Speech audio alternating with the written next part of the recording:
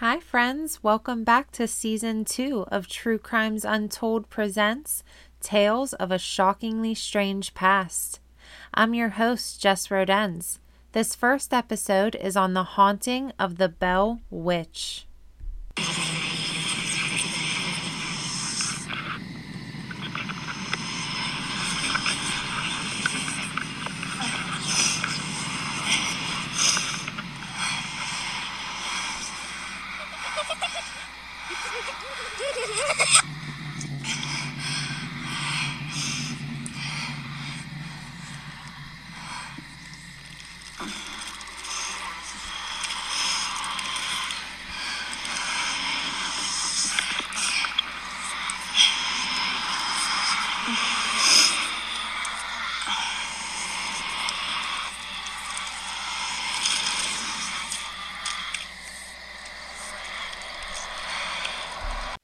Hi, friends. How are you guys? I hope you're all well, happy, and healthy.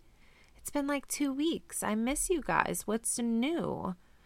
Hopefully, lots and lots of great stuff going on for you. So welcome back, Season 2. I'm excited. I hope you are. Going to be a little different than Season 1. Of course, there's still going to be some true crime and murder because those things did happen in the past.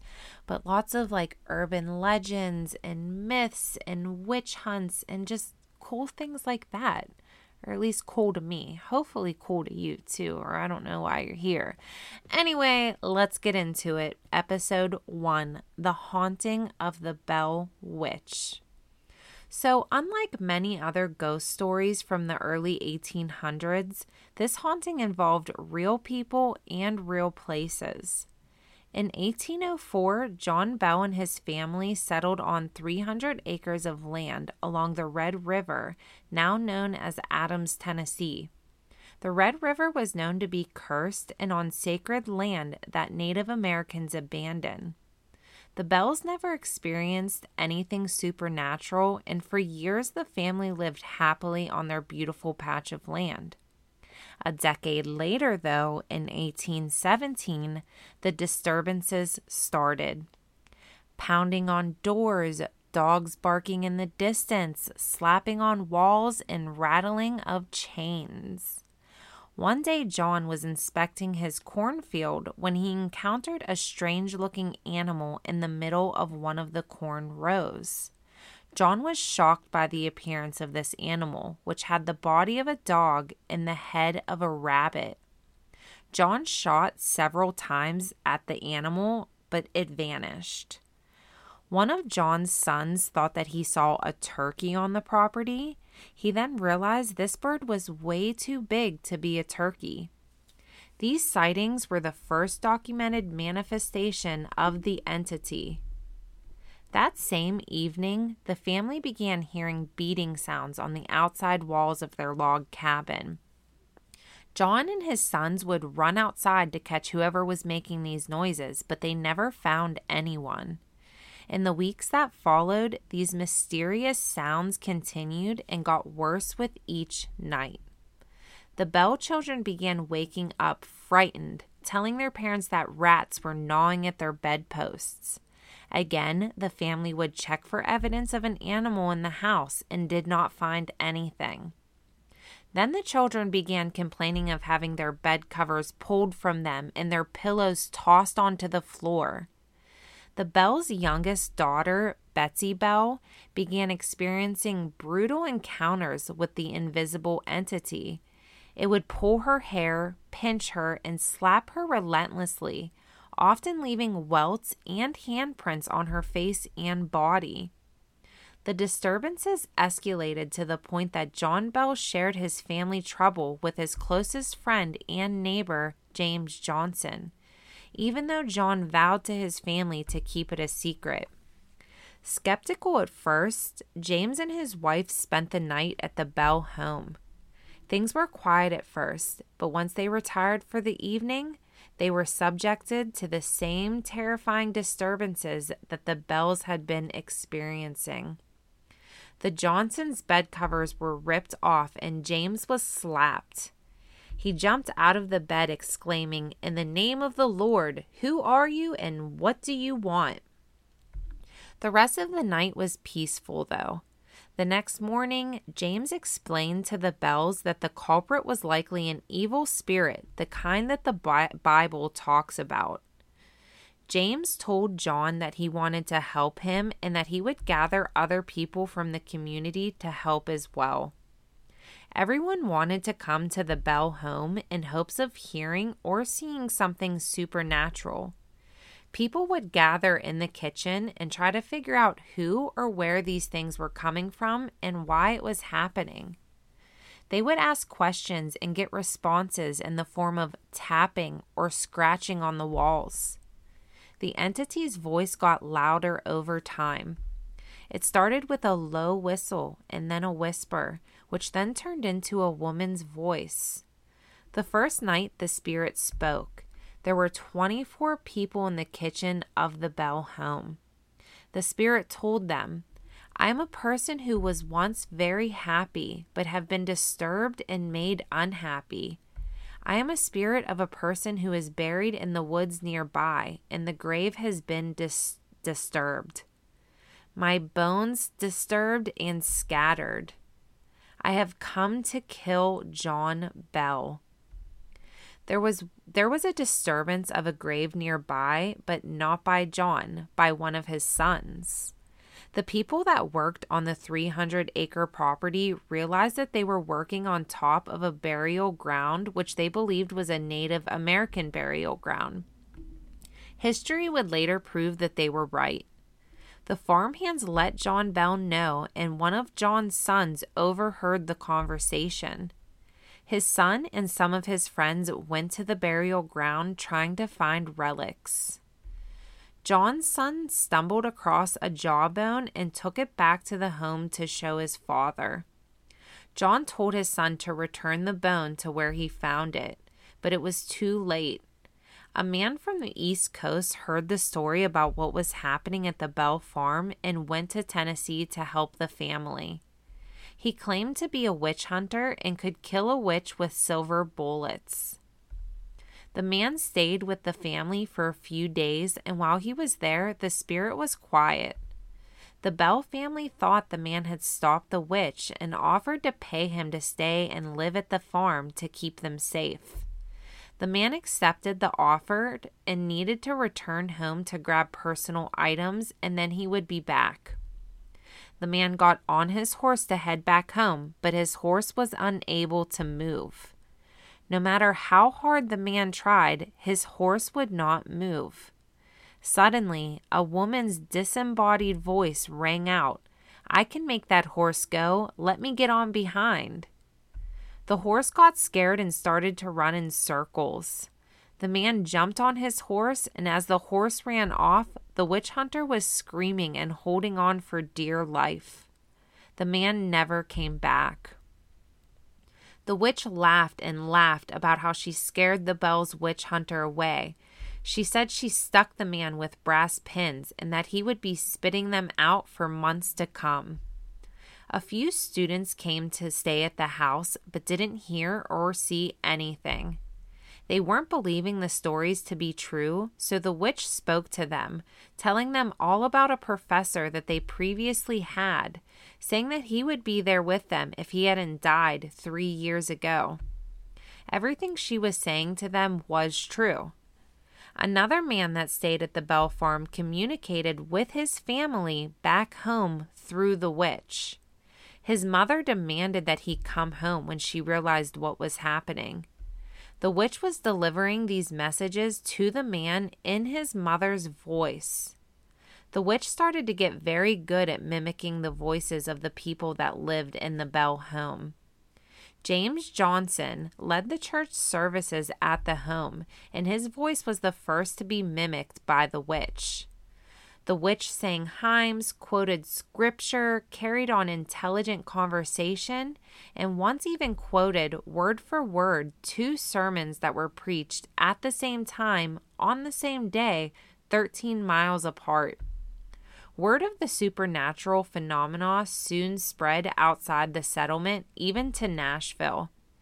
Major General Andrew Jackson even became interested in the so-called Bell Witch.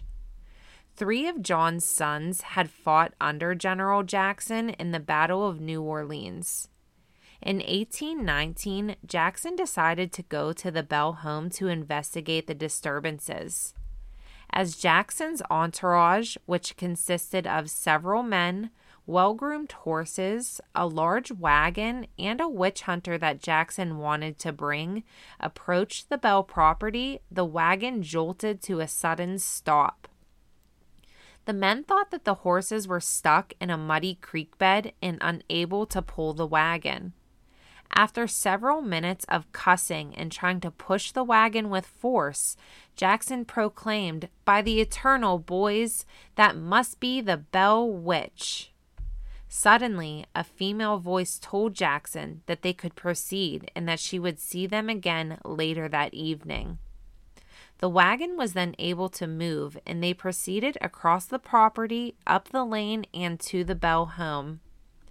That evening, Jackson told old war stories while his men set up their tents in John and Lucy Bell's yard. After several uneventful hours, the witch hunter pulled out a shiny pistol and proclaimed that its silver bullet would kill any evil spirit that it came into contact with. He went on to tell the other men that the reason nothing has happened to them was because whatever had been haunting the Bells was scared of his silver bullet. The witch spoke up and said, "All right, General, I'm here and I'm ready for business." The witch hunter shot his gun the direction of the voice. The witch tempted him to try a second time since the first shot did nothing. Immediately, the man started to scream and began jerking his body in different directions, complaining that he was being stuck with pins and beaten severely. A strong, swift kick to the man's backside from an invisible foot sent him out the front door. He ran from the property screaming, "Oh Lordy! Oh Lordy!" Angry, the entity spoke up and announced that there was another fraud in Jackson's party and that she would identify him the following night. Jackson's men were terrified and begged to leave the Bell farm. Jackson insisted on staying to find out who the other fraud was. The men went to their tents to sleep. What happened next is unclear, but Jackson and his entourage was spotted in nearby Springfield early the next morning, headed back to Nashville. Some allege that Jackson later proclaimed, "I would rather fight the British at New Orleans than fight the Bell Witch." One of the slaves that John Bell owned also had an encounter with the witch. His name was Dean and one of the Bell family's first slaves. Dean was married to a woman named Kate, who was also kept as a slave on a neighboring property. Dean was known to be a target for the hauntings. He would show up for work bleeding because he had been hit over the head by the witch. Kate made Dean something called a witch ball made with different herbs and her own hair in an attempt to try to keep him safe from the witch. One night, Dean was walking to see Kate and the witch appeared in front of him disguised as a large black dog. She told him that she knew about the witch ball and demanded that he hand it over to her. Dean, afraid of the witch, held out his hand and the ball burst into flames and shot straight into the air. The witch continued to taunt him, not letting him go. Dean pulled out his axe and split the dog's head into 2. When he got to Kate, she gave him a different witch ball. Kate consulted with a Native American on what herbs she should put into the new witch ball to make it more protective. Dean ran into the witch again. This time she was a big black dog with 2 heads. The witch tried to turn Dean into a mule and he was stuck and could not move. Dean then heard a different voice that jokingly said to the witch, "We should ride Dean to have breakfast in hell." Dean was able to break free because of the strong love he had inside of him for Kate. Dean would tell anyone who asked about his first-hand experiences with the witch while he lived on the Bell farm. Betsy, John's daughter, who was already getting the worst physical abuse from the witch, started to have seizures and would go unconscious after struggling to breathe. And then she would come to, and it would all happen again. They said these incidents could last up to 40 minutes. John and Lucy would send Betsy away for the night to a friend's house, but the spirit would follow her to the other houses. The spirit told the family that it could follow them wherever they go. Betsy was getting older and the hauntings were still happening. She got engaged to her childhood friend, but the spirit would not let them be happy. The voice followed them all over the farm and said, "Please, Betsy Bell, don't marry Joshua Gardner. That would surely bring you a life of pain and misery." The spirit would hit her and say horrible things to her in front of Joshua and other people. Betsy called off the engagement, believing that the witch was right about the things that she was saying. Betsy still lived a miserable life, even though she listened to the witch. The entity continued to express disdain for John Bell, relentlessly vowing to kill him slowly. John always felt like there was a stick lodged into his mouth horizontally, cutting into his cheeks. His tongue would swell. He couldn't leave the house. John had been experiencing episodes of twitching in his face and difficulty swallowing for almost a year. By the fall of 1820, John's declining health had confined him to the house, where the malicious entity continuously removed his shoes when he tried to walk and slapped his face when he recovered from his numerous seizures. Her thrill voice was heard all over the farm, cursing and chastising Old Jack Bell, the nickname she had given him.